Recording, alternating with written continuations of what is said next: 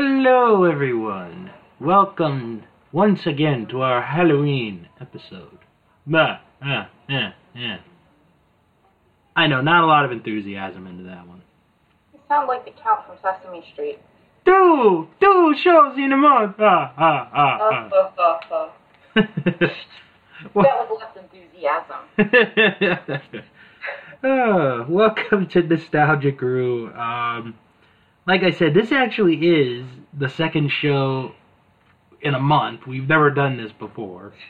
Hopefully we won't be doing it that often like that. But we got a fun show.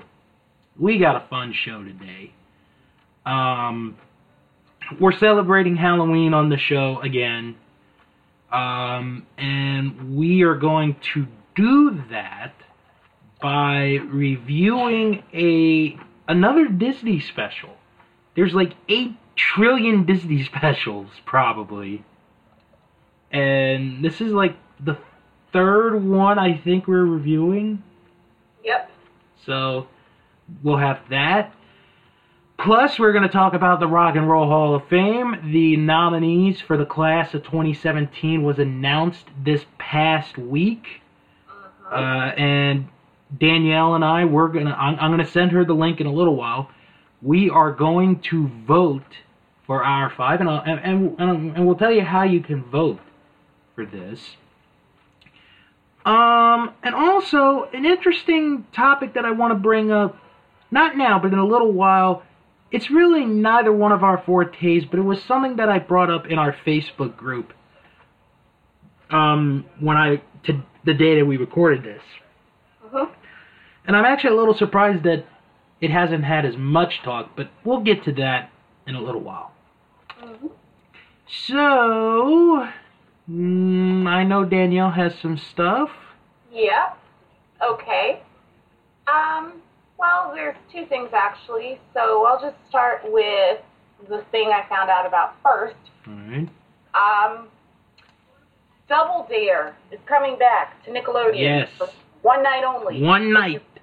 But they're coming back, and that is the important thing, because as Nickelodeon is a little weird about acknowledging their classic lineup. Yes, they have Teen Nick. Yes, they have the 90s or all that, but that's on another channel that you would have to pay extra to get.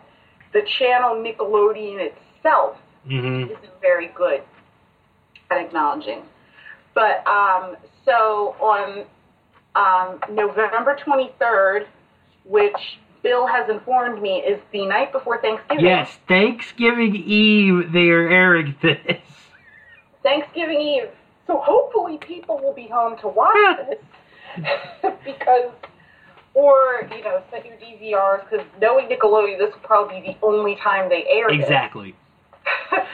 So, clear space if you have to. But it is going to be the 30th anniversary of Double Dare. It is a commemorative half hour, because it's all they will allow. I know, that is so... Okay, you know what? I'm going to save my piece for when you're done. I'm sorry. That kind of, it ticks me off that this is just half an hour long that they're doing this, because they could have done an hour and a half. An hour, because this show ran for over... Close to 10 years. Yeah, it was a pretty... I really feel like, just like when they did the All That reunion, all it was just showing All That episodes with little clips in between of the cast members. And I felt like you could have done a much better job. Like, you could have done it like Saturday Night Live does their shows, where they have them do a retrospective. I feel like they should do stuff like that. But in any case, but this is still good. They're going to be doing behind-the-scenes content, some vintage footage, and a look at some stuff that was taped earlier this year. They went, Mark Summers was at Comic-Con this past summer, San Diego Comic-Con, and did a live version of Double Dare, and they're going to be showing some clips from that. Nice. So, and they are going to be, but the good news is that they got, it's not just Mark Summers, it's Harvey and it's Robin too. Yeah. So I think that that's good. And so I'm glad they're doing this. But like I said, I feel like they could have done an hour. They could have done an hour. Like they could have found past contestants. They could have. Because I don't know if anybody's ever heard the show The Goldbergs, but The Goldbergs if you ever get a chance to watch it, it's a really interesting sitcom, and it's based on the guy who writes it, Adam Goldberg's childhood, and he takes all that, he grew up in the 80s, and all the episodes are based off of something that happened to him. And one of the episodes revolves around two of his friends trying to be on Double Dare. And also, every episode ends with a home movie clip or a video clip to prove to you that this is actually based on... Right, and he dedicates the episode to whomever. Right. So the end of this episode ends with a clip of Double Dare to show that his friends actually wound up on Double Dare. And not only that, but earlier in the episode, there's two people who are like Double Dare production assistants, and he points out that the people playing those production assistants are the friends that were on Double Dare. They're now adults. Interesting. And so they got a cameo. So, they could have tracked those people down. I mean, you could, because I would love to hear from anybody who was on Double Dare, just hear because I dreamt of being on that show as a kid, and I was too young to get on there. I think we all did. Yeah, because you had to be 10 to be a contestant, and that show was canceled before I turned 10. Right. And I wanted my family on there so badly to get on. I just want to say first off, before I get my thoughts on the Double Dare thing. Right. I've only seen the Goldbergs one time, and it was the episode where Weird Al was on. Right. I felt so depressed at the end of the episode. I mean, King of Swade never made me feel so depressed until after that episode. Yeah. It's like, no. But yes. I mean, it says it premiered in 1986 and ran for more than 500 episodes until 1993. I mean, 500 episodes. Yeah. God. And Nickelodeon will also be doing, we probably discussed this at other points, but just to remind everybody, there is a TV movie about Legends of the Hidden Temple in November, which I am ticked off about because I think that was a really stupid idea. No, it wasn't. And there is the Hey Arnold TV movie, which is going to continue the cliffhanger the show left on, which I really appreciate. Now, when is that coming on? Do you know? That comes out next year. Okay. And also in August, they announced that they will be doing an original 1-hour TV special based on Rocko's Modern Life. So if you like that show, that's coming out. I didn't really watch it much, but I know people who did. All right, I'm gonna say this about just Double Dare and Legends of the Hidden Temple as far as the scheduling goes, because as you pointed out, and I had to look at the calendar. Right. The Double Dare special is airing on Thanksgiving Eve. Right. I was told a long time ago, Thanksgiving Eve is the biggest bar night of the year.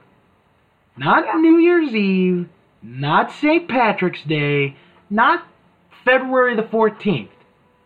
Thanksgiving Eve is the busiest bar night of the year. There's problem number one. Problem number two, there's going to be a lot of families traveling on Thanksgiving and Thanksgiving Eve and before that. And what Danielle didn't point out is the Legends of the Hidden Temple movie.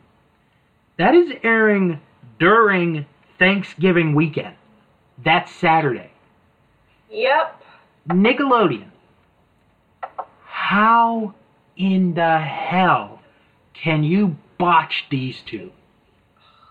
I mean, especially Double Dare. Like, if you had done it the week before or the week after Thanksgiving, I think everything would have been fine. We would have forgiven you.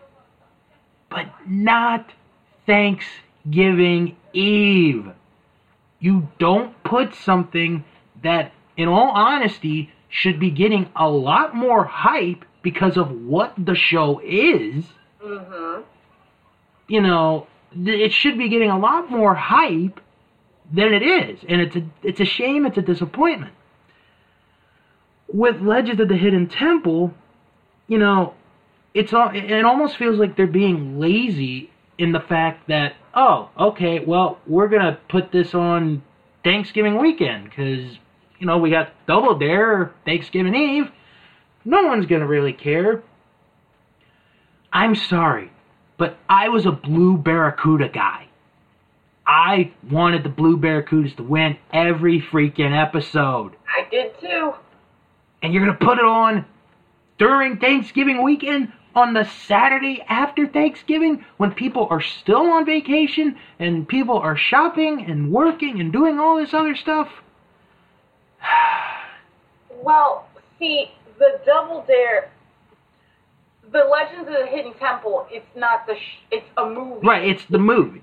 Yeah, they took the temple and made it real somehow. How? I don't know. But they got Kurt Fogg to do a cameo. Right! They got Kurt Fogg in the movie, they have Olmec in the movie, and they still managed to find a way to mess it up. I do not get it.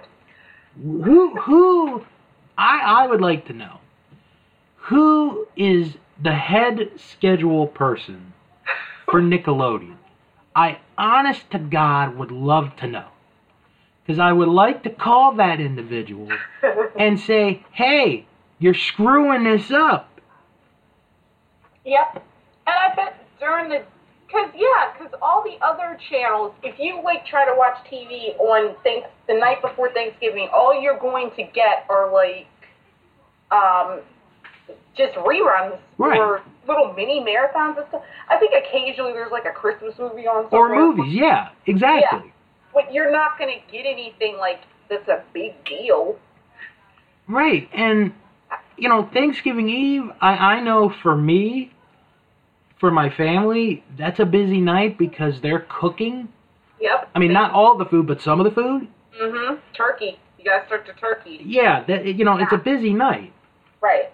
So, for a show that I think we both feel is very important to the history of the channel, they really dropped the ball on this one. Mm-hmm. They did. Now, when they do the Hey Arnold movie next year, whenever that comes out, oh boy, let's hope they get that right so it's not, you know, in the middle of a big holiday like Arbor Day or what. You know what? I'm going to predict it right now, Danielle.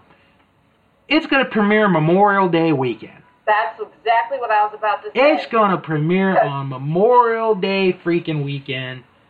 And we're going to be here in 6 months pissed off going like, how can you screw this up again?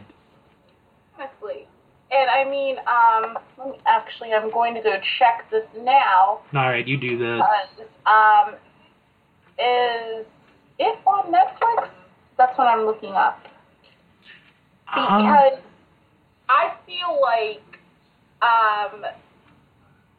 when Girl Meets World premiered and when Fuller House premiered, a lot of people said, you know, it would be nice if they had put the original series that they were, you know, based off of on Netflix so that, you know, the newer generations would get an idea of, hey, this is what that is. I don't know if they have a deal anymore.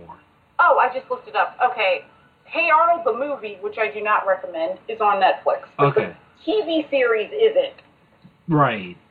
The movie I have issues with, but... That's another story for another day. That's another issue. And I'm hoping that the mistakes that they made in the movie, they don't make in this movie. Because we have been, like, I've been in a Facebook group for, like, the past 10 years petitioning to get this movie made. So, yeah.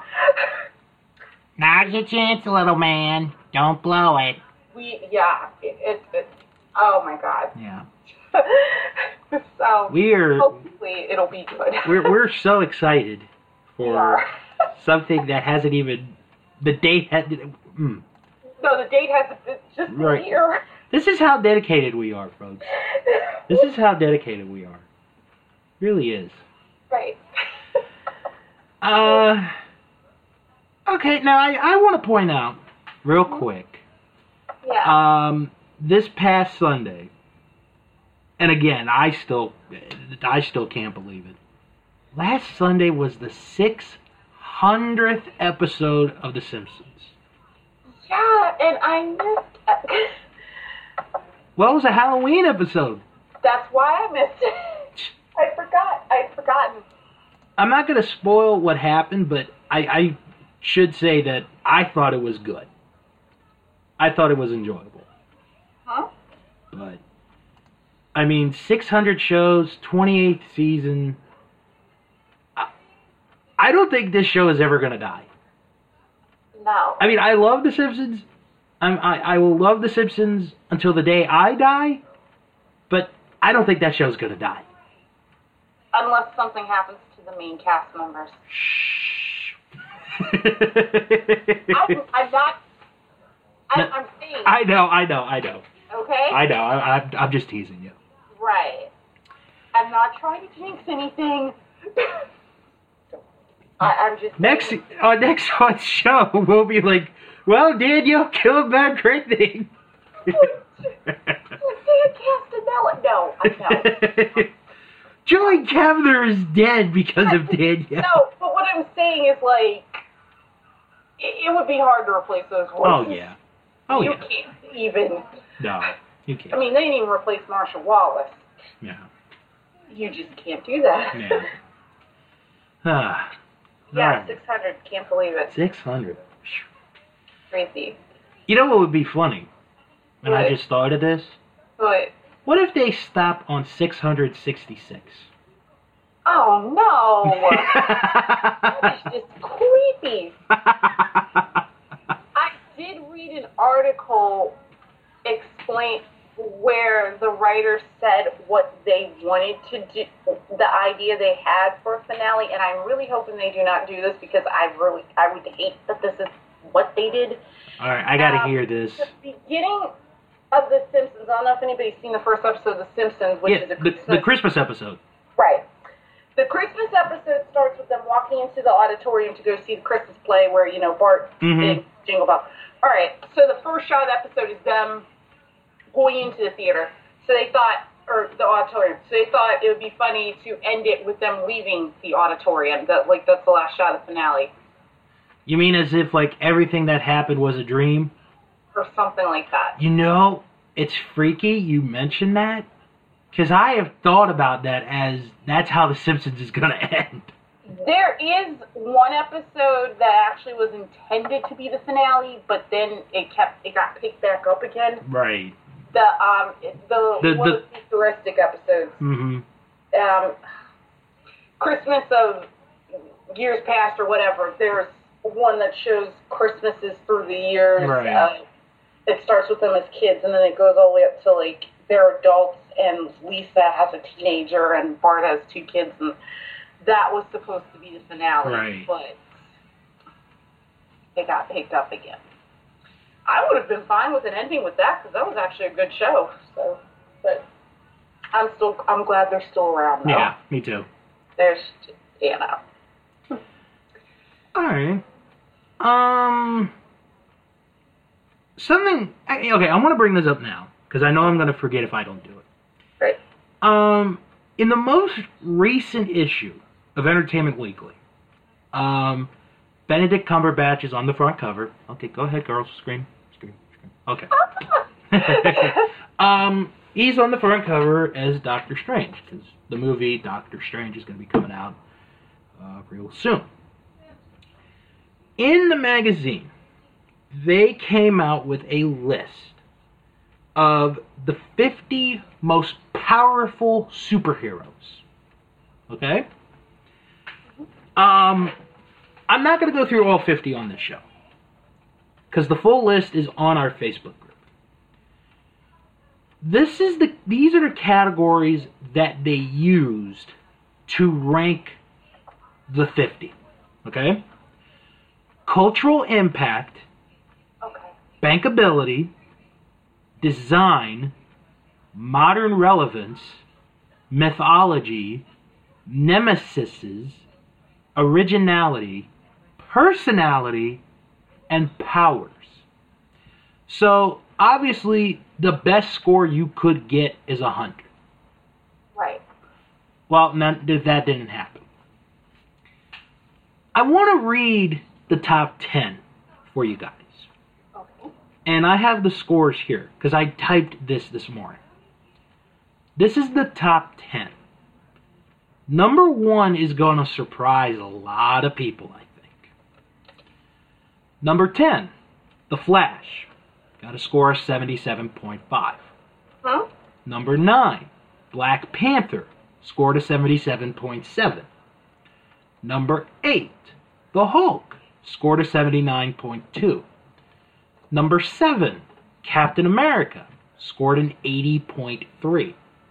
Number 6, Iron Man. Scored an 82.8. Number 5, Wolverine. Scored an 85.3.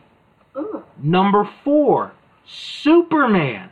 Scored an 87.2. Now, I'll tell you, when I first saw, the cover, I'm thinking like, oh, well, Superman's going to be number 1. He's number 4. Ooh. Number 3, Batman. 89.7. That's another one I would have thought would have been number 1. Wow. Number 2, Spider-Man. Got a 90. Ooh. And number 1, beating out Spider-Man by 0.3 of a point with a score of 90.3, Wonder Woman. Ah. Nothing against Wonder Woman.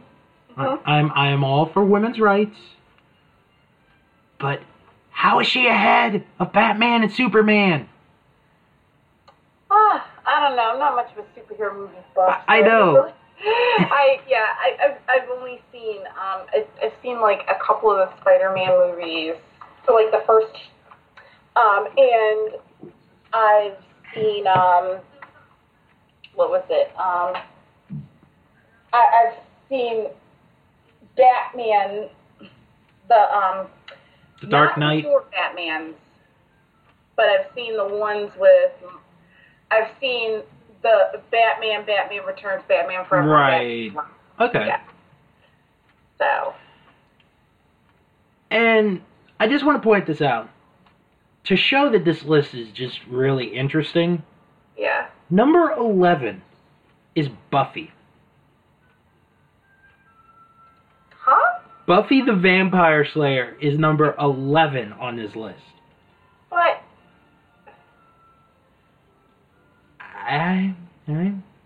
I'm not. We're both not comic experts. We're not superhero experts.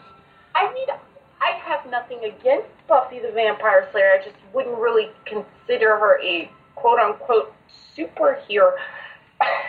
Oh, goodness. I have a friend who is a comic book and superhero fanatic, and she's listening to this show. Oh, boy. Oh, she's probably throwing a... Either she's throwing a fit... she's gonna... She's either throwing a fit, or she's having the biggest celebration. I'm going to get messages. If she tunes in for this, because, oh, my God. Join the Facebook group. You could definitely join in on that conversation. Oh, boy. But, yeah, I just, I mean, the higher ones I agree with. And, again, like I said, I have not seen Wonder Woman, really. I think, most of what I've seen of her is the cartoon. Did I watch the TV show? I'm trying to remember if I even... The one with Linda Carter, right? Linda Carter, yeah. Right. I think I might have seen Linda Carter. Not really sure. But,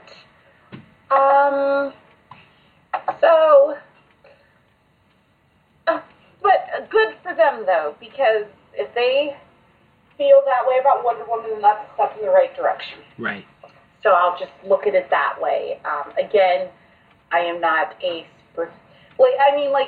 I like the current Superman because I think he's better looking. Mhm. So I'm not the person to consult on this. Yeah. Yeah. All right. Now, to move out of that, we got to talk about this past week, the Rock and Roll Hall of Fame announced the nominees for the class of 2017, and I just sent you the link, so you should have that. Yeah, I'm looking at it now. This is the biggest list of nominees in the history of the Rock and Roll Hall of Fame. So now, these are the people that they're. Oh, I see. You vote. Okay. Right. We're gonna vote in a moment. Okay. And I will post the link in the Facebook group so everyone who wants to vote can vote. So what we're gonna do right now is we're gonna go through the nominees, all the nominees that are up for consideration, and then Danielle and I we're gonna pick 5. We have to pick 5 out of this group. So here are the nominees for the Rock and Roll Hall of Fame for the class of 2017. Mm-hmm. Bad Brains, Shaka Khan, Chic, Depeche Mode, ELO, the Jay Giles Band, Jane's Addiction, Janet Jackson, Joan Baez, Joe Tex, Journey, Kraftwerk, MC5, Pearl Jam, Steppenwolf, The Cars, The Zombies, Tupac, and Yes.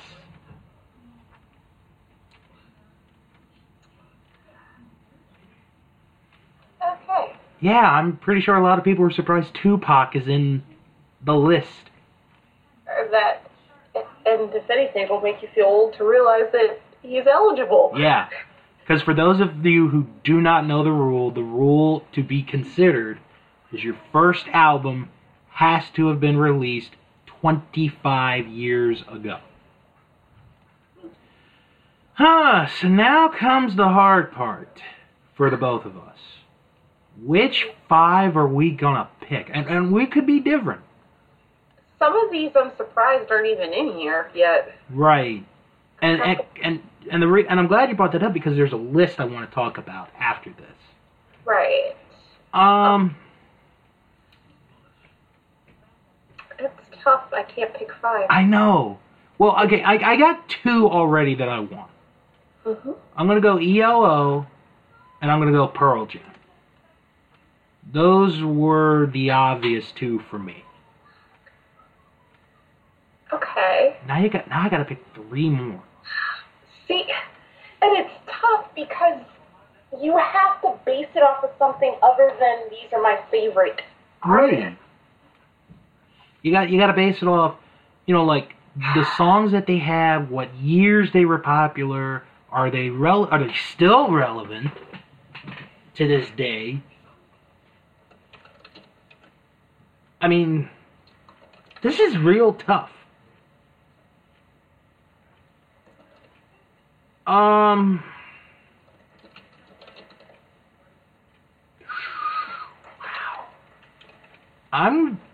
Okay, my next vote, I'm going to give it to Journey, because they've gotten real popular the last several years. So they're going to get my vote. I don't even know. Some of these people I actually haven't heard of. Right. Like Bad Brains, I don't know who that is. Joe Tex, I don't know Joe Tex. It's funny, my father had a Joe Tex album, or still does, probably up in the attic, but I don't know who he is. Right. Because my father had his old album collection, and I used to look at the albums all the time when I was growing up. And my father had them in alphabetical order, and going backwards. So the Zombies were the last one, and then I would always go look for the Temptations, because he had several Temptations albums, and Joe Tex was before you got to the Temptations. Right. An album called The Very Best of Joe Tex. Not good. So, Chic give Chic credit because I feel like the disco music movement does not get the credit that it deserves because of the album burning. And my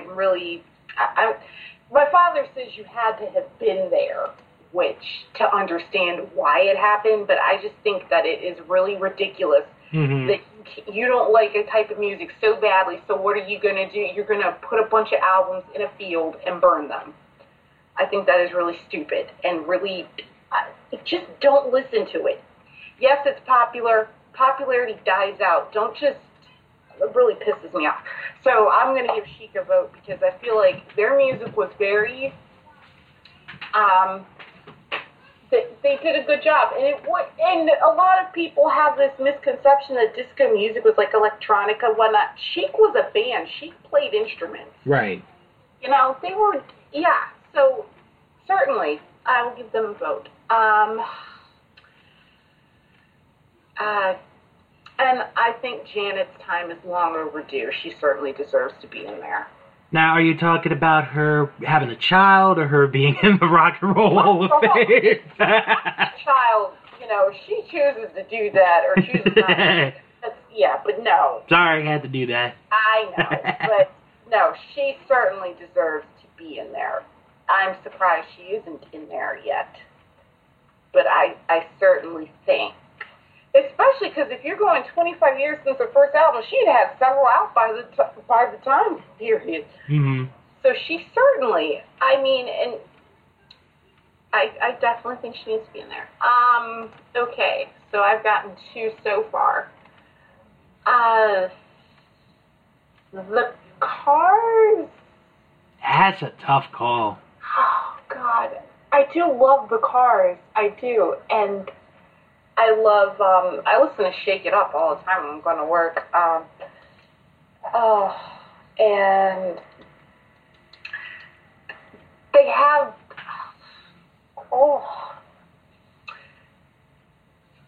I do love the Cars. Steppenwolf, again, I thought they were in there. I could have sworn they were in there. Right.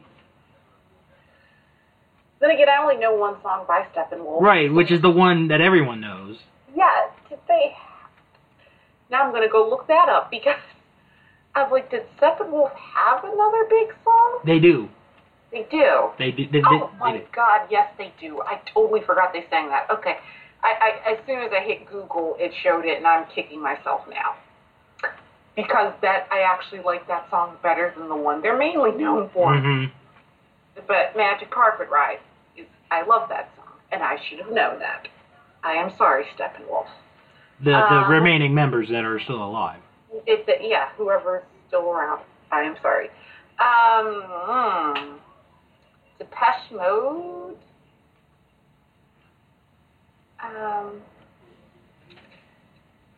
I know our resident librarian Brian put in his vote. And I'll tell you the 5 that he picked as soon as I can find it. His 5 were Pearl Jam, Yes, MC5, Chic, and Bad Brains. Those were his 5.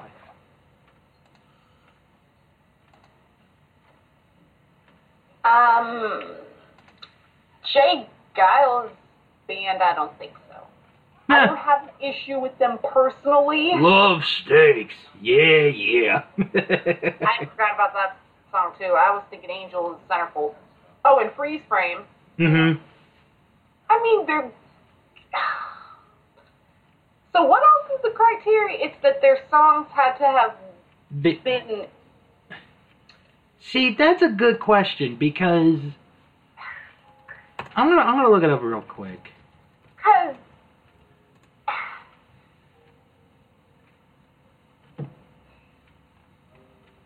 Because I do want to know what the criteria besides the 25-year rule. Because like the Jay Giles band had songs that were certainly very catchy, like Centerfold and freeze frame, but would you really say they were revolutionary in some sort of way? I mean, if I was to make an argument, they were a part of the early beginnings of MTV. If I was to make an argument. Right.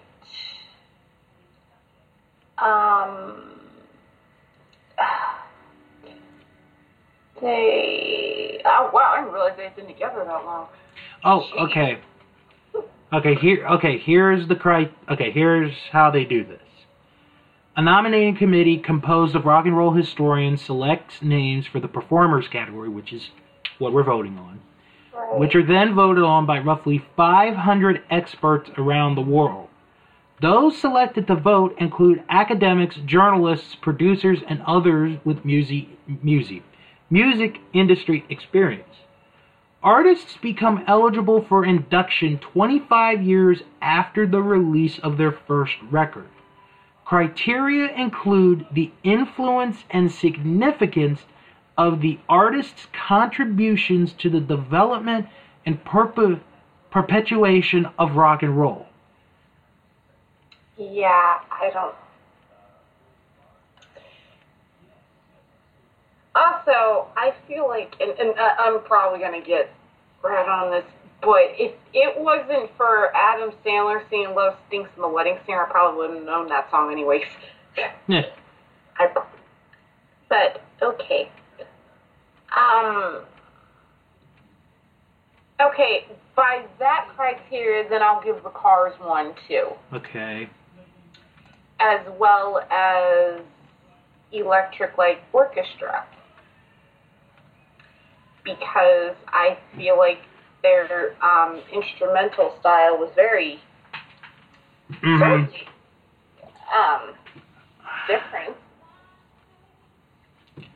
I'm also gonna go Steppenwolf. And this, I got one choice left, and this one's gonna surprise you and a lot of people. Yeah. I'm gonna go Tupac, because he's still talked about 20 years after his death. The music is still being used. It's still being listened. Well, that is true, although a lot of people who talk about him seem to think either he faked his death or how he died. It's not so much.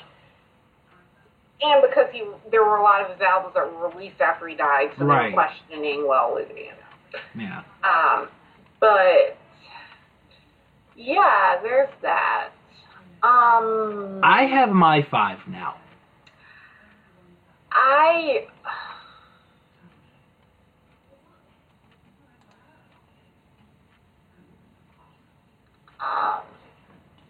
I'll just give, I'll give one Chaka Khan. Okay. Khan? Chaka Khan. Because, her 80s music was a little iffy, but what she did with Rufus in the 70s, and I don't know, is Rufus, let me see, I'm going to go look that up, because she was in a band in the 70s called Rufus, and if they're already in there,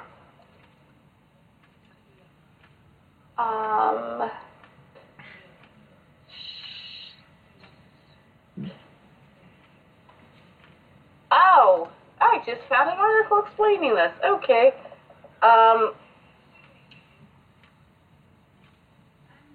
Alright. They,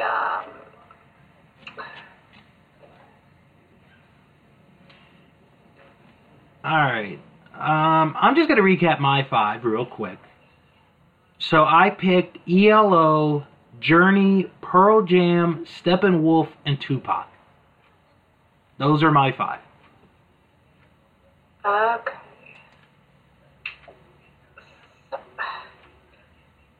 Alright. Alright, so my final list And now I'm wondering if I should change Shaka Khan to Journey. That's a tough one, because Journey certainly... I mean, gosh, Don't Stop Believing. When Yeah. have you not heard that song? Like, I was just listening to the Muppets cover version of it the other day. It's, all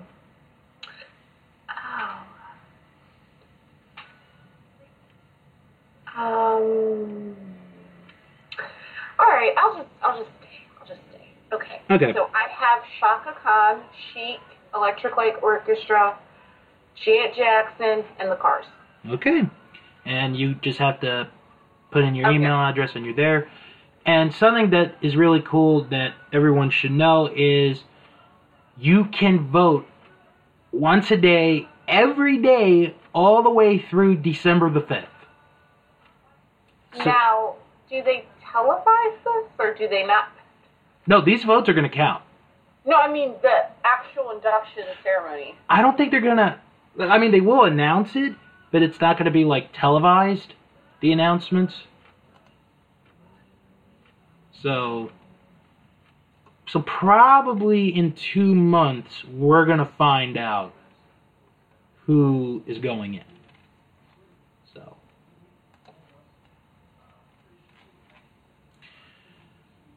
Okay, real quick, I wanted to go through this list that I found by email from Big 100.3, which is their classic rock, is our classic rock station here.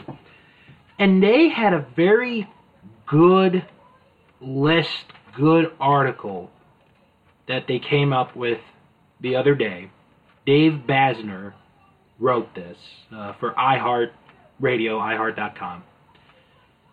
And the title of the article is The 15 Bands Snubbed by the Rock and Roll Hall of Fame. Uh-huh. So there are going to be some that when you hear the names, you're going to be like, they're not in yet? So here's the 15 that they listed. Number 15, Motorhead. Absolutely. Agree. How are they not in? That's all I'm going to say. Uh-huh. Number 14, Nine Inch Nails. I think they will get in eventually, but there's just so many other bands, you know, and artists that are not in right now. Number 13, Motley Crue. I can see that. Yeah, I can too. Yeah. Number 12, Twisted Sister. And I will always make the argument, Twisted Sister, not a one-hit wonder. I was about to ask. To me, they are not a one-hit wonder. Right. Number 11, Def Leppard. Yeah, that's surprising. How are they not in? Yeah. Number 10, The Scorpions. Rock You Like a Hurricane? Yep. Okay. And here's the thing, Danielle. Their first album was released in 1969. So Jeez. they've been ignored for at least 22 years. Crazy. Come on, let's get this right, folks. Number 9, The New York Dolls. I've heard of them, but... They're a good band. They got a good... their debut album is good. The lead singer ended up doing the Hot, Hot, Hot song in the 80s. Saying hot, hot, hot. Oh, yeah. Buster Poindexter. Yeah. Okay. Number 8, The Cure. Wow, yeah, that shocked me. Number 7, Soundgarden. Well, I mean, Nirvana is already in. Pearl Jam is more than likely going in. Soundgarden should be in. Or at least should be in the mix. Number 6, Duran Duran. That's an interesting one because are they more pop than rock? You know? Well, you can't really make that argument because there's R&B acts in there too. Right, and there's rap acts in there too. Yeah. So. Number 5, Pat Benatar. Yeah, that's a shock. Yeah, how is she not in? Yeah, I can't believe that. I mean, she's one of the great female singers of all time. Heck, the last episode, her greatest hits album, was my album of the month. Certainly. For September/early October. Number 4, The Moody Blues. Nights of White Satin is a classic. It is. Yeah. Number 3, Bon Jovi. Oh yeah, that I can't believe that. I think they're gonna belong in the same category with Motley Crue and Def Leppard, where I think the Hall of Fame is gonna categorize them as glam rock, even though technically they're not. But they're gonna unfortunately and unceremoniously be categorized in that department. Yeah, I can understand that. Number 2, Judas Priest. Okay, breaking the law. You've got another thing coming. Trying to think of other. They've had a lot of big hits. Love Bites, Free Will Burning. Come on, it's Priest. It's Priest. And number 1, and I definitely agree with this choice for number 1, Iron Maiden. Come on now. Iron Maiden is one of the biggest touring bands in the world right now. Right now. And they're not in. Doesn't make sense. And actually, when I went to Ocean City during the summer, we did a game on the ride over of, let's name the artists that should be in the Rock and Roll Hall of Fame. We must have came up with like 4 or 5 dozen artists and bands that should be in.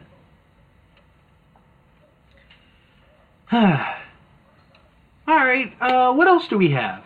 Or is that it? I have one more thing. I also Oakley. remembered another thing we said we were going to do, but it's going to take too long, so we'll probably save it for next show. Oh, yeah, we're saving that one for next show. Okay, but this one, now we had discussed that HBO has gotten the rights to now air Sesame Street, and yes. They have kind of not doing the greatest job with it from what I've seen, but they also now are bringing back Fraggle Rock.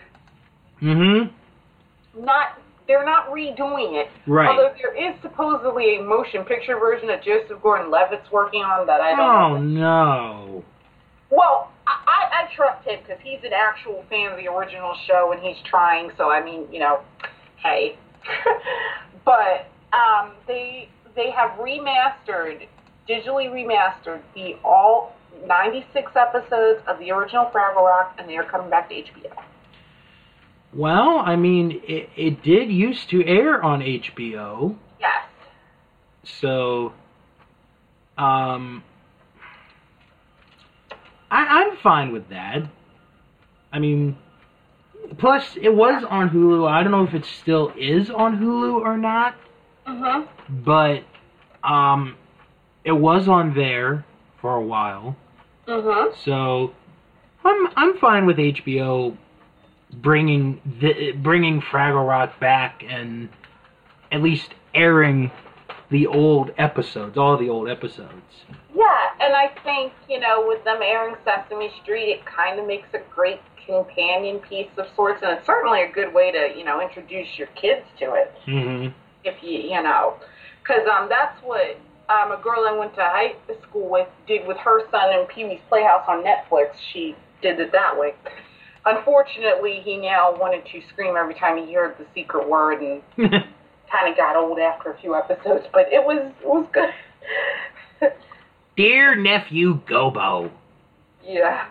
Say, what are those things on wheels called? Well, according to my uncle, they're called out of the way, assholes. Out of the way, asshole. Also, I wanted to throw this one in too before, and I had to look this up to make sure it was true because this seriously sounds like something the internet made up, but it is actually true. Okay.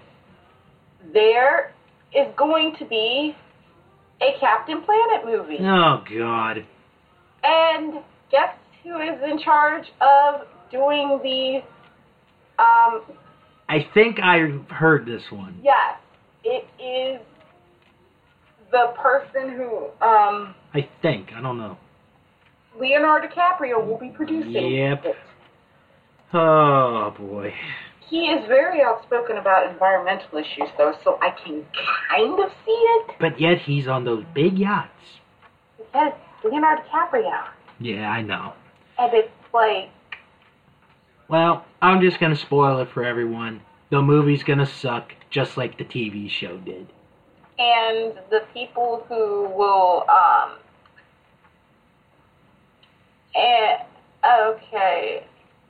They're eyeing the guy who stars on the show Scream Queens to write the script. Oh, that'll be good.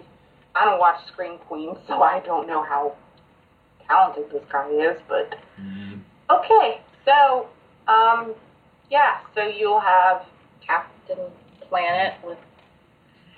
It'll probably be like a serious drama because he does things. The only Captain Planet I ever liked was the Robot Chicken one where Ted Turner just goes apeshit crazy and dresses himself up as Captain Planet.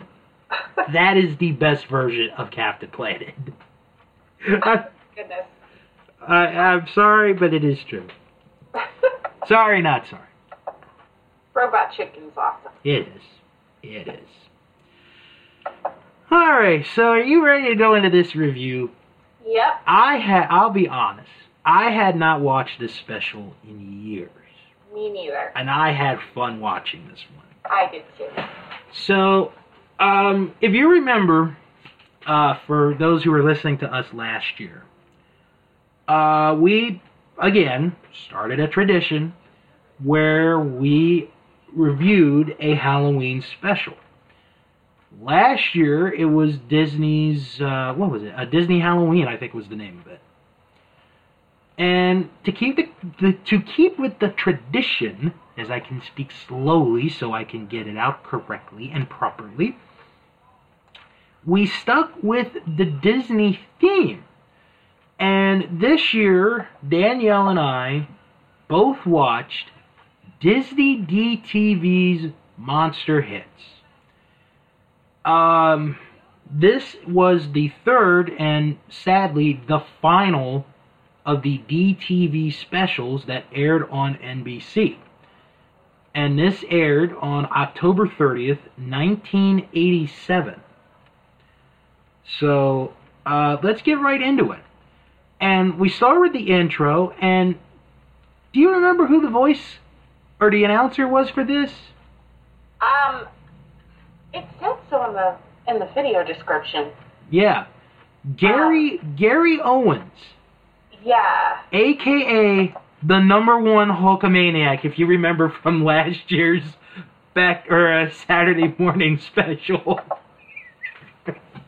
He was busy in the 80s. Yes, because Gary Owens, the #1 Hulkamaniac. Right. So we get we are told of some of the artists that are quote unquote performing on this special, and the character, I guess would be the right term, that is hosting this is the Magic Mirror from Snow White and the Seven Dwarfs. Well, later we find out that it is actor Jeffrey Jones who is the host of this.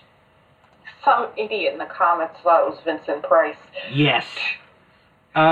Jeffrey Jones, movie-wise, is probably most famous as the principal in Ferris Bueller's Day Off, but is not as famous for being a pedophile.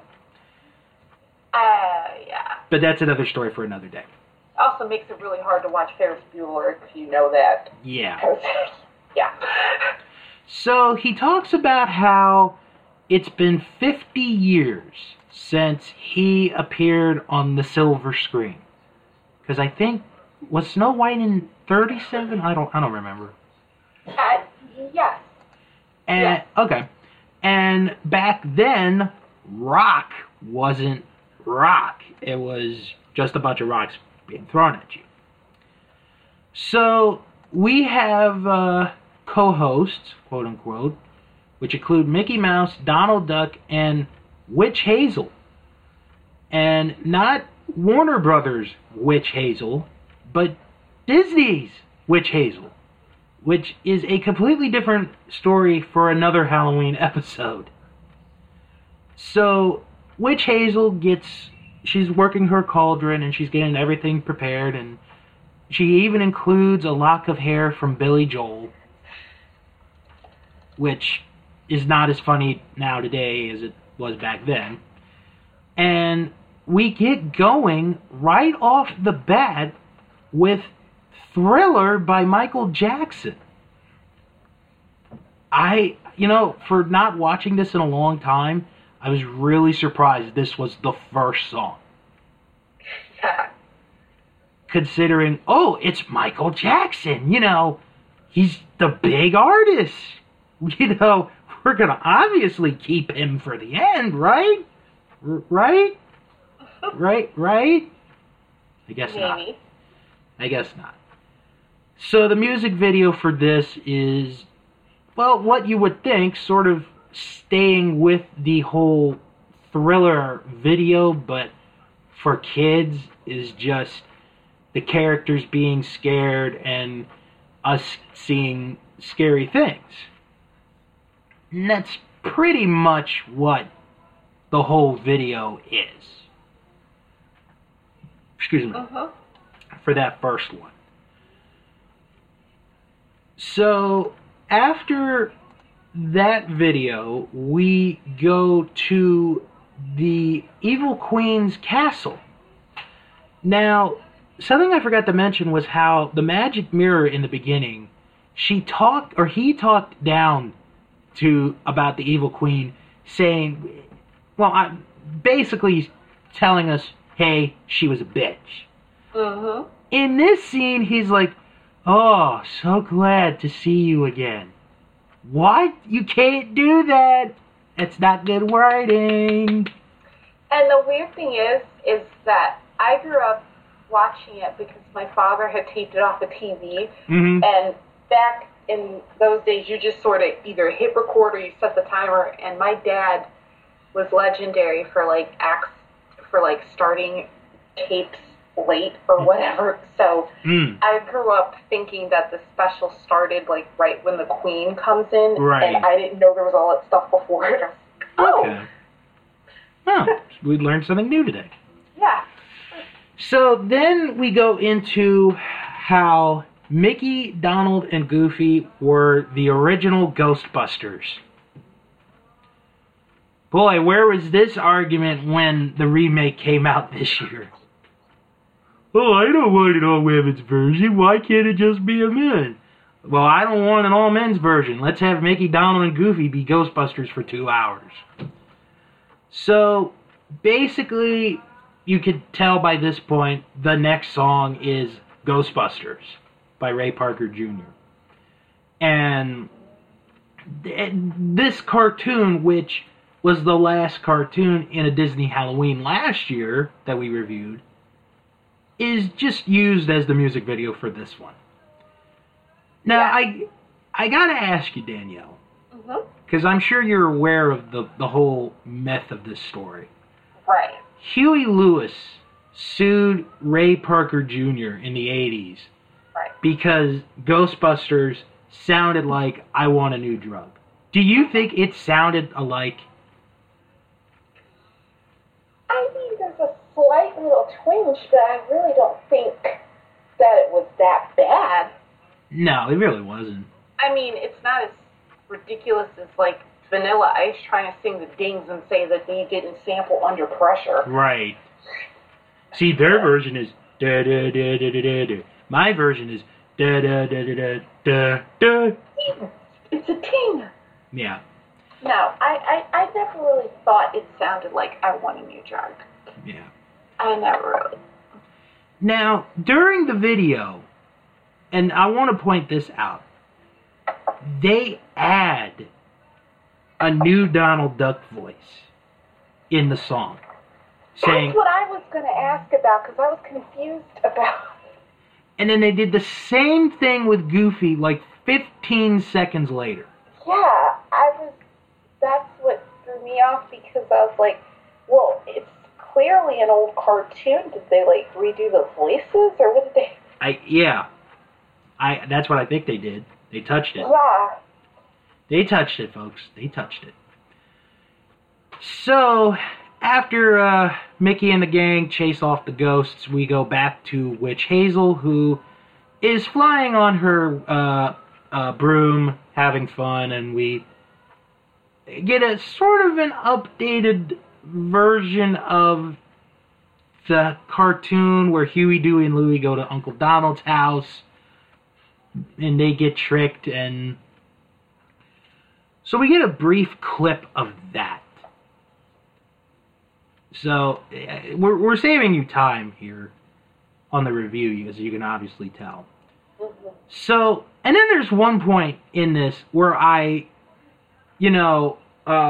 caught where Witch Hazel called Donald Duck, like, I think the words were like, oh my god, oh, I remembered it today, now I don't remember. It was like,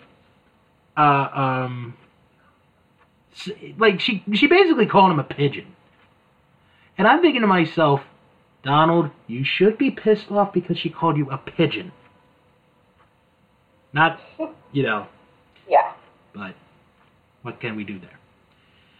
Now that leads right into our next song, and like I said when we did the Valentine special in February, how these specials, for not only you and I, but I think for a lot of us of our generation, got into the music that we listened to. Right. This next song is a perfect example. It is Creedence Clearwater Revival with Bad Moon Rising. Or, as my dad calls it, the greatest rock and roll song of all time.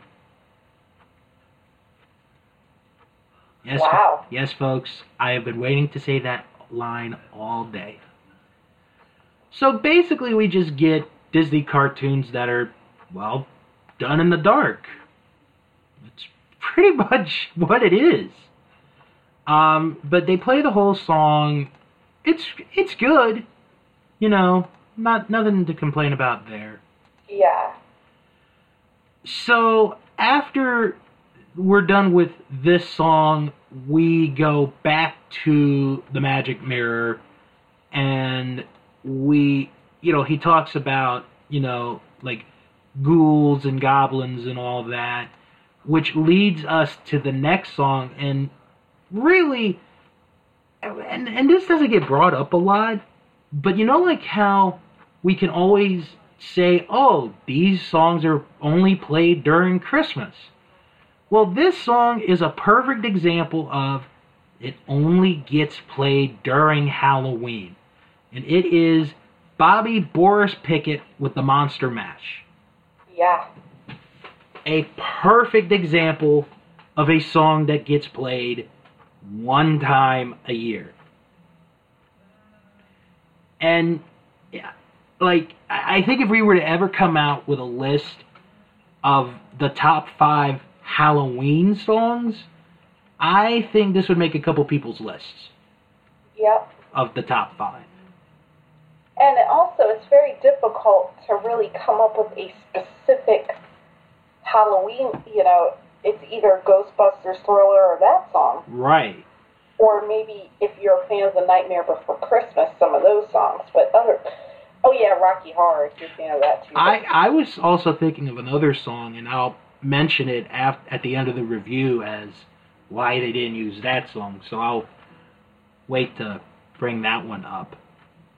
Mm-hmm. And actually, what's really cool about this video is it's the only one that's entirely in black and white. So that's really cool. Mm-hmm. So then we go back to the mirror, and he talks about, hey, we're getting watched by people. And that leads into the next song, and this is a one-hit wonder, but you could also question if this could be only used at Halloween. And it is Somebody's Watching Me by Rockwell featuring Michael Jackson. Yep. Yep. I gotta admit, before we get into the song, Mm-hmm. and this is a shout out to one of my friends who I'm sure is listening to this. Yeah. I had to actually pause the video last night, because I tried to watch it last night. I had to pause the video so I could listen to my friend's parody song of this song. So Captain Marvelous, if you're listening to this, you're welcome. I listened to your version before the original.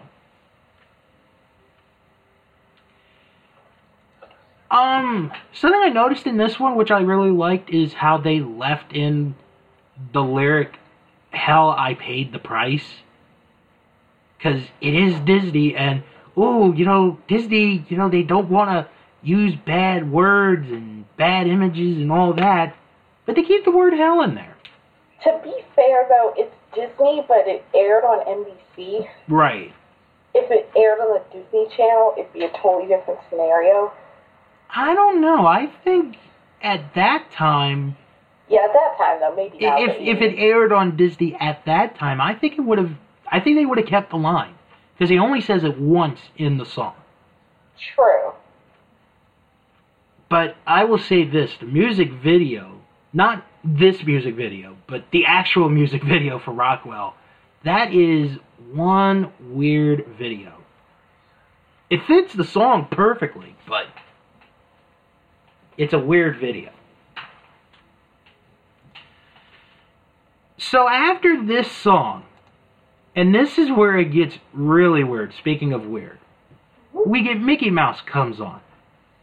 And the first thing he says is, "Oh, well, you guys know that I'm a mouse, but sometimes I can also act like a rat, so watch out!"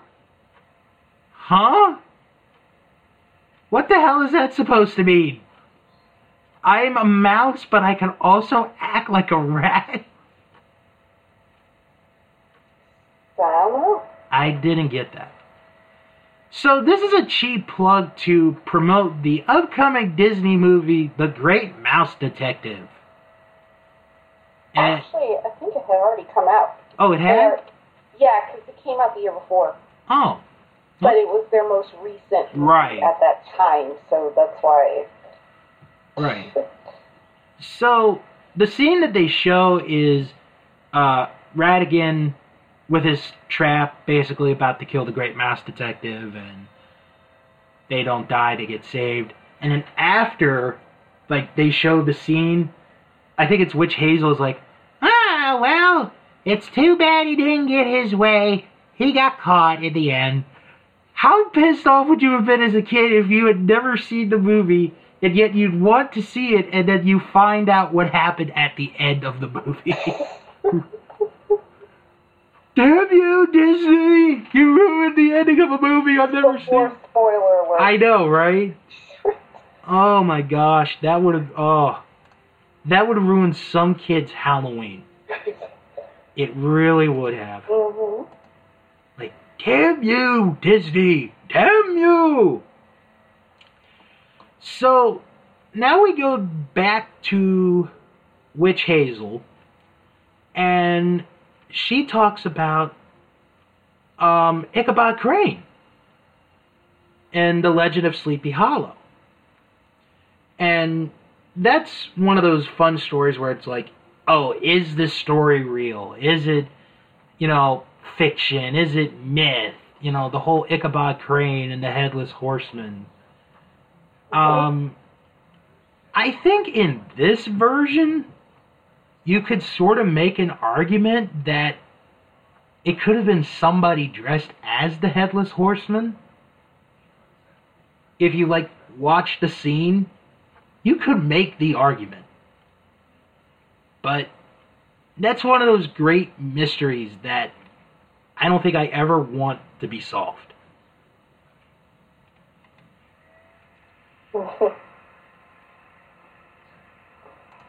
So, let's see. Oh, okay.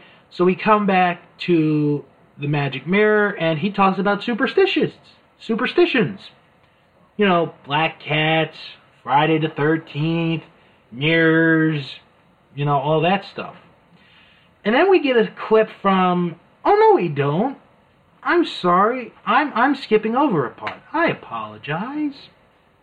I knew this was going to happen. But anyway, this scene that now I'm going to talk about, and not superstitions.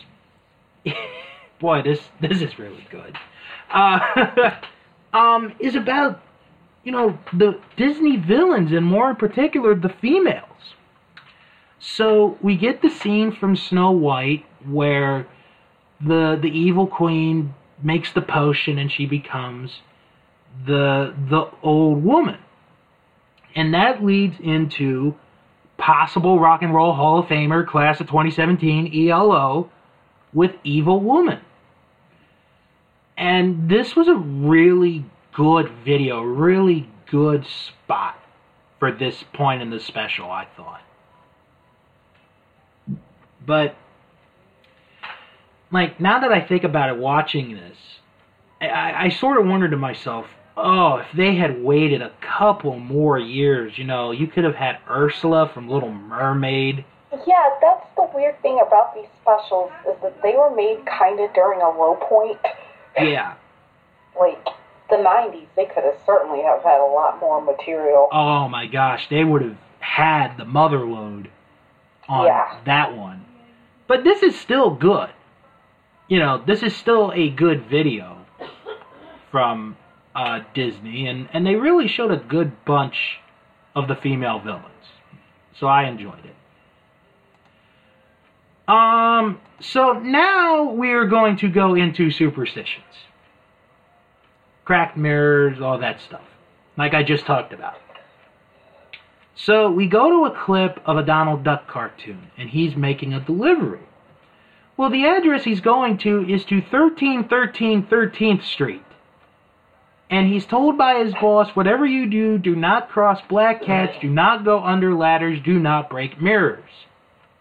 Okay? And that leads right into the next song, which if you haven't figured out by now, I'm very disappointed in you. It is Stevie Wonder's Superstition.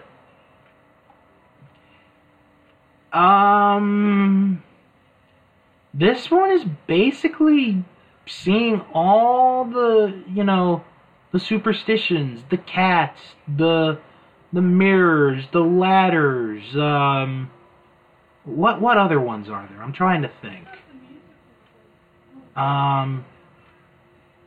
Because there are other, like, superstitions. But I don't know. Like, I know for me, for a long time, when I was a teenager, especially during the football season, I had to wear the same Redskins shirt the day of the game. No matter, you know, if it was a Monday night or a Sunday game or whatever, I had to wear the same Redskins shirt, and I had to have the same breakfast so my team could win. So, which, if anyone is curious, is a sandwich and popcorn. There, I told you what my superstition was. So, after that, we go to Donald Duck. And I can't understand what Donald Duck is saying here. But basically, this leads to a scene from Snow White and the Seven Dwarfs, where the evil queen asks the huntsman to basically kill Snow White and bring her back the heart of Snow White. Which is... well, it's quite evil, I guess. But it is Halloween. Mm-hmm. So we get to the scene, Snow White's being a dumb idiot, talking to a bird, and the huntsman's about ready to kill her.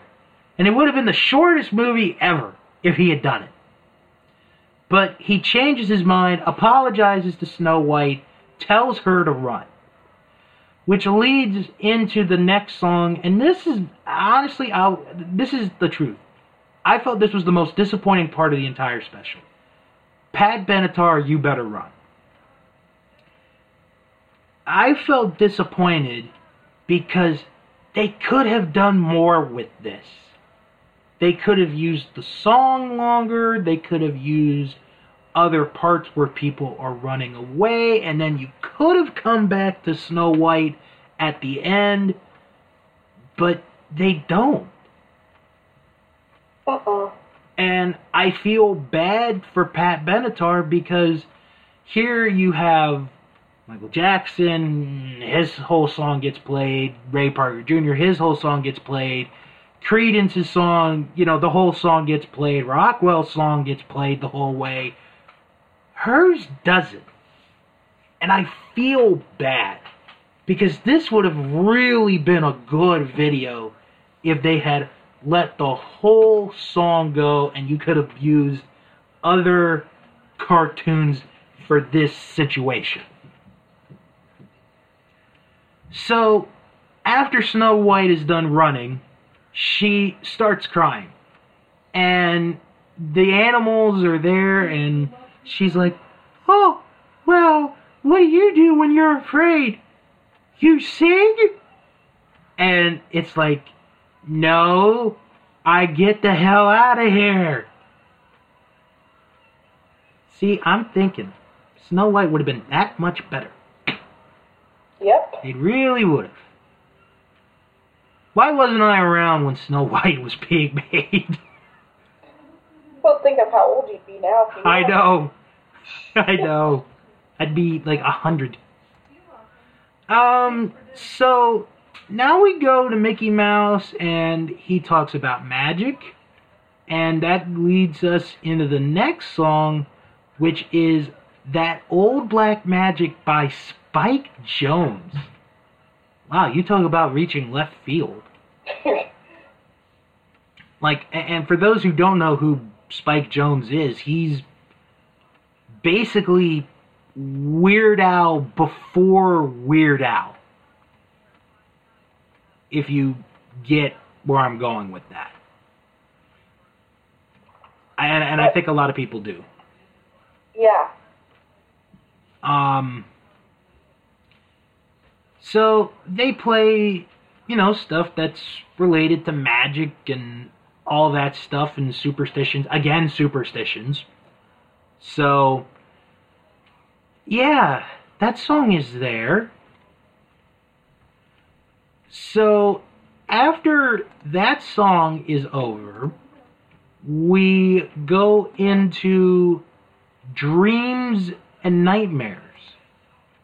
And how, Witch Hazel, is talking to, this group, and they're like, "Promise us we'll have a good dream tonight." "Yes, we will. Yes, you will." I don't know. It was a very weird segment.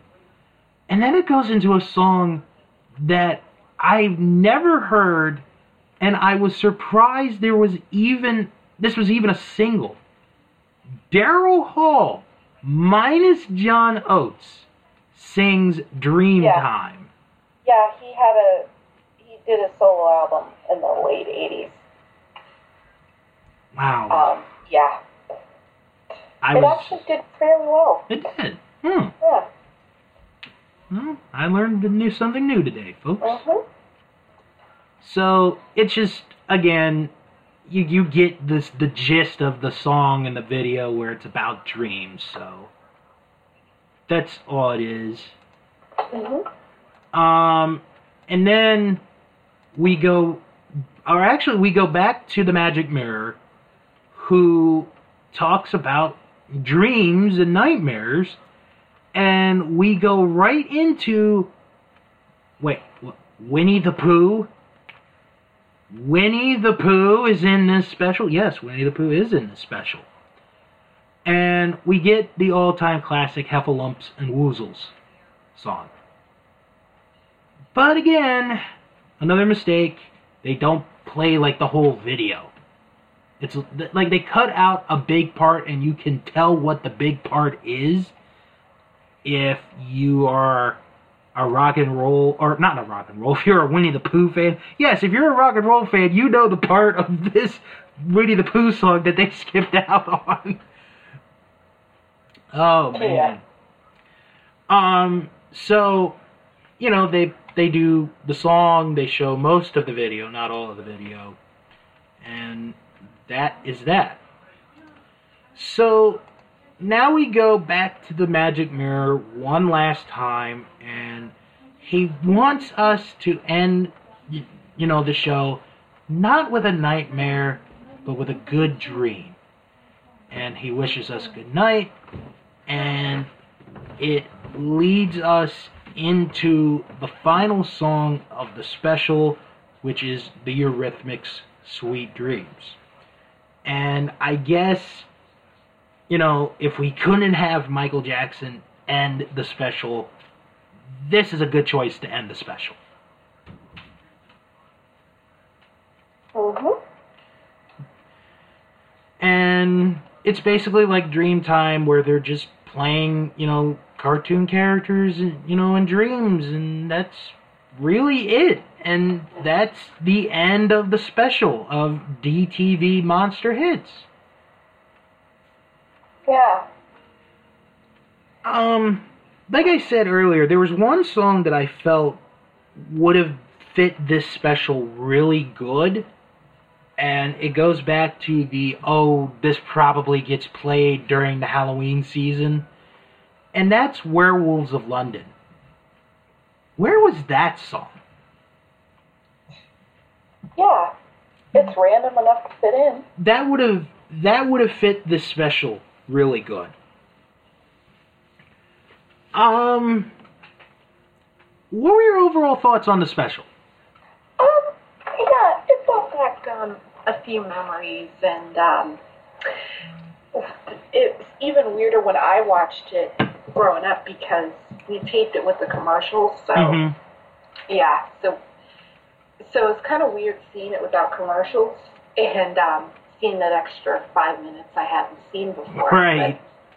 But yeah, it was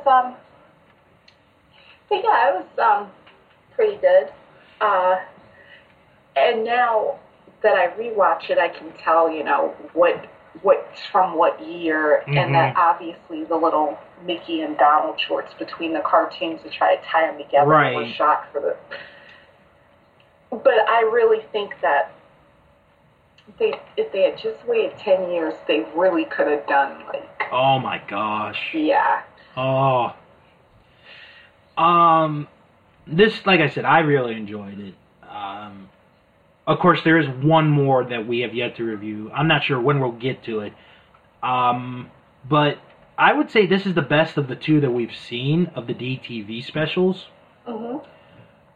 And I think the best way to describe it, I'm going to read this comment on YouTube from Lidana Sotomayor Bauman, who wrote, the original AMVs before the internet.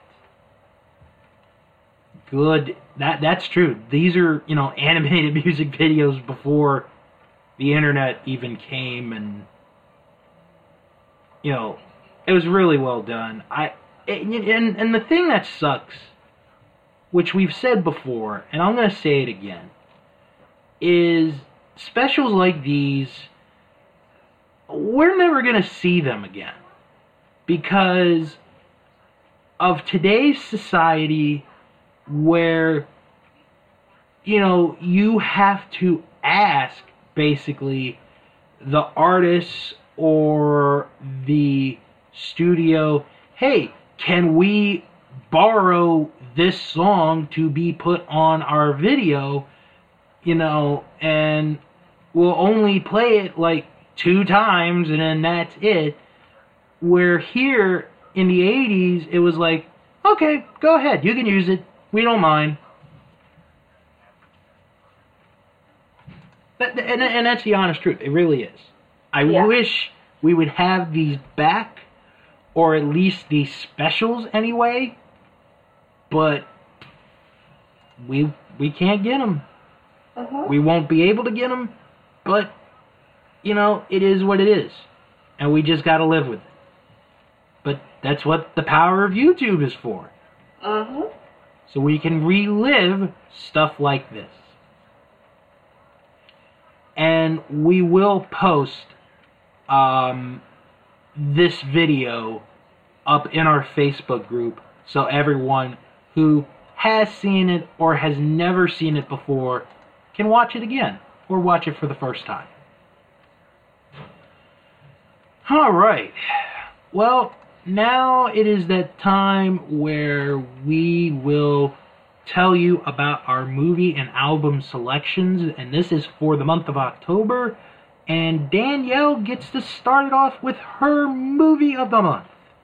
Okay, well, it's Halloween, so had to pick, go with the theme, and I'm not really into supernatural stuff, so it's kind of hard to come up with a really good one, but So, the one that I picked is, let's just say it's Casper, the 1995 motion picture, Casper, which I saw. It's really funny because it wasn't released as a Halloween movie. It came out in May, initially, but it does take place around Halloween, and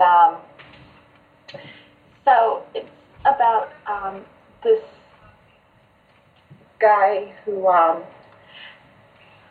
played by Bill Pullman, who, and up until I saw Spaceballs, this was the only thing I knew him from, was Casper.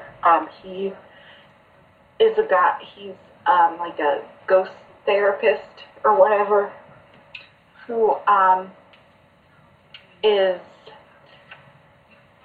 he's looking for the ghost of his wife, or his dead wife, and because he believes ghosts have unfinished business and he needs to, talk to them. And that's why they haunt places, because they have unfinished business, and he believes that. So he basically travels around the country looking for ghosts or whatever. And he has a 12-year-old daughter that he has to do that with too, that he has to drag basically from place to place. Right. And so Casper, he's the ghost who's haunting this mansion, and him and his uncles, the ghostly trio. So he basically somehow use his powers to get them to move to the mansion to find them, because he sees the teenage daughter on TV when the father's being interviewed, and he thinks she's pretty, and so but it's a cute movie. It's the 90s. It was made in 95, and I can't really give too much away, but it's a really, I really enjoy it. There's been sequels made, which I do not care for. Casper, A Spirited Beginning, Casper Meets Wendy, but this one was actually in theaters, and I think, and the special effects for 95, I think, were pretty good, because he's a clear ghost that you can see through. He dissolves into walls. If you watch like the original Casper cartoon, it's not really as cutting edge as this looks. So yeah, but it's a good movie. It has some adorable little things. So yeah. All right. am going to go the complete opposite as far as a Halloween theme goes for Halloween. And the movie that I am going to pick is one that I recently did an episode of on Untitled Movie Project, and I thought this was a good Halloween type movie, and I really enjoy it. It's really one of my favorite movies of all time. And it is 1958's Vertigo, starring Jimmy Stewart and Kim Novak. This is a really good movie. This is my favorite Hitchcock movie of the movies that I've seen. Because I know there are a lot of people like, oh, Psycho is the best. Well, folks, I'm going to tell you right now, I think Psycho is an overrated movie, in my opinion. Because it's only one scene, and that's it. To me, I think it's an overrated movie. Although, if you want to watch the making of it, that's a good movie, but that's for another time. But no, Vertigo, I would say probably Jimmy Stewart's best performance in a very serious role, where it's not a family movie like It's a Wonderful Life or The Philadelphia Story or Mr. Smith Goes to Washington. It's very, very cool. I really enjoy the movie.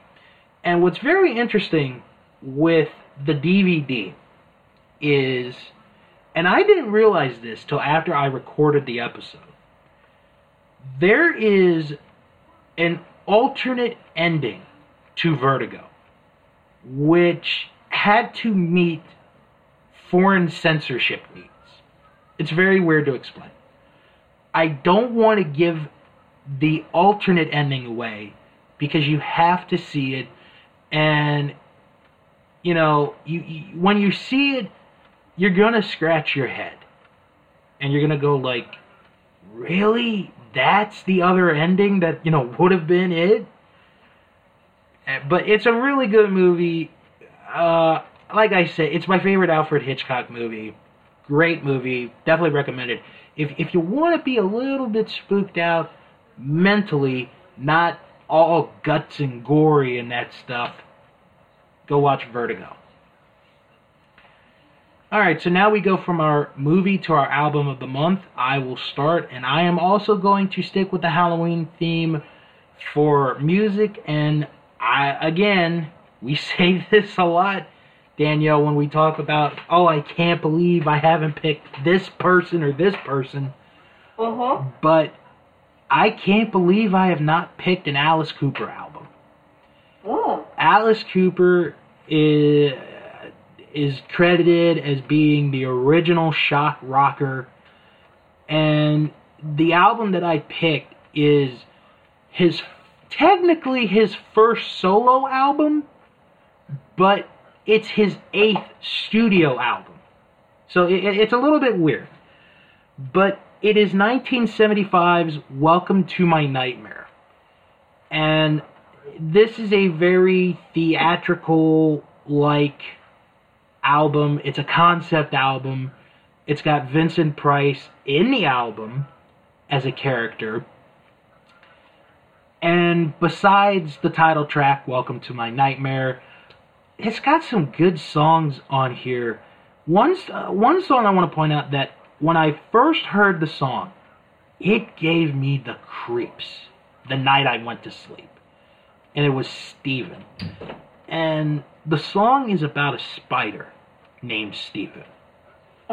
So right there, you know, the idea of a song about a spider, you know, will freak people out. But then you have a story about a spider named Steven. That's also, you know, another freaky idea. Other good songs include Some Folks, Department of Youth, Cold Ethel, but the one song that I want to point out that is probably the most interesting song on the album, and really is, you know, as a solo artist, is his first big song, is a song called Only Women Bleed, which, believe it or not, is a ballad. when you hear the title, I'm sure some of you are like, oh God, that sounds disgusting. No, this is actually a ballad about a woman being in a very bad marriage. And it's a very good song, and I'll tell you how good it is in a moment. But if you ever watch Alice Cooper behind the music, like when they talk about the song, like the narrator is like, during the tour, he found his soulmate that he would sing this song to every night. And because of the tour, the Welcome to My Nightmare tour, he met his wife on that tour because she was a dancer on the tour. Wow. And they ended up getting married, and they've been married for 40 years. Very, very odd in rock, but it's true. So how did this song do? Well, in Canada, it made it all the way to number 1. So it made it big in Canada. On the Billboard chart, it made it all the way to number 12 in the Hot 100. But here's the shocking part. There are so many covers of this song, which I did not even know. Artists include Tina Turner, Etta James, Lita Ford, John Farnham, Dick Wagner, Tori Amos, Madeline Martin, and Tina Arena, just to name a few. But overall, this is a real good album. It's a fun album. It's really hard for me to pick which is my favorite Alice Cooper album. I only have 2, but this one gets it just by a hair. And that's why I picked it for this, because it's Halloween, and who better to represent Halloween than Alice Cooper? Uh-huh. Alright. And what is your album for the month? Alright. Well, mine is actually kind of in the same vein. There is...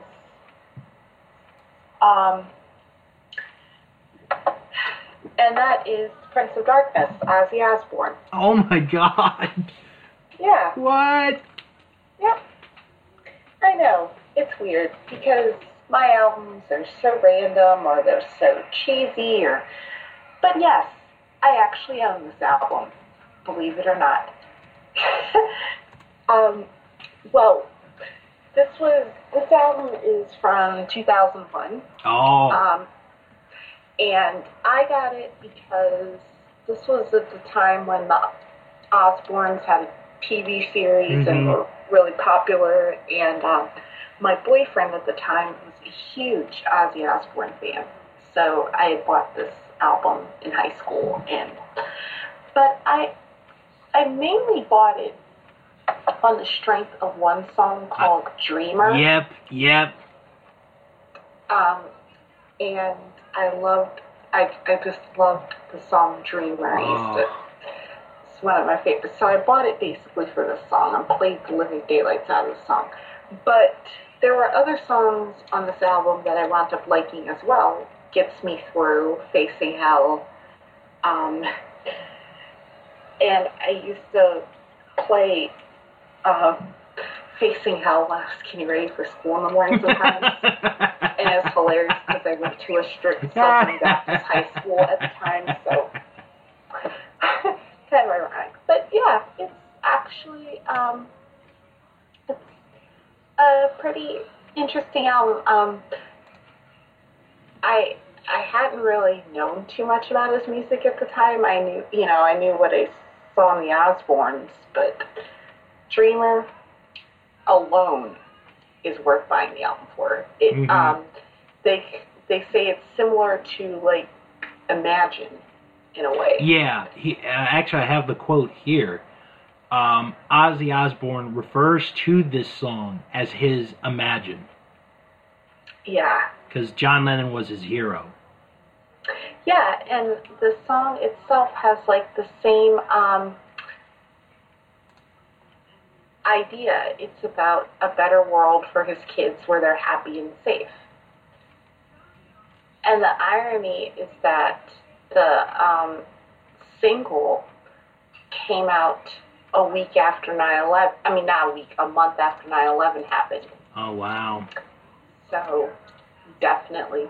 It was recorded before it happened. Right, it was obviously recorded before that. But the fact that the single came out not too long after, it's pretty crazy to think about.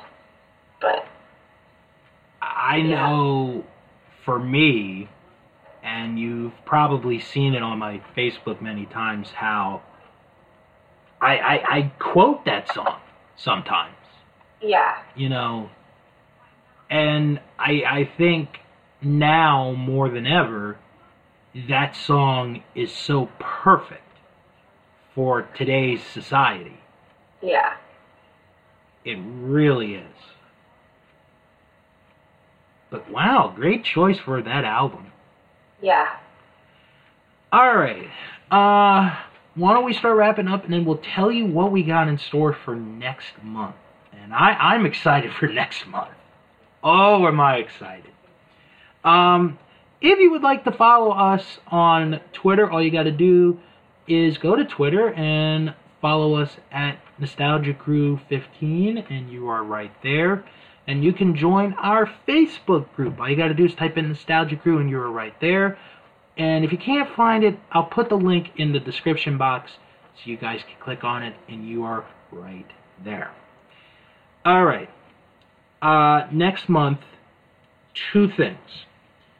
One that I'm going to talk to Danielle about off air, and that is I'm going to make an announcement next month, which not concerns, but it's about something that's going to happen at the beginning of the upcoming year that I think everyone's going to really like. And the other thing next month is Danielle and I'm hoping to get a guest. I know who I want. I'm going to try to talk to him, see if he's willing to do it.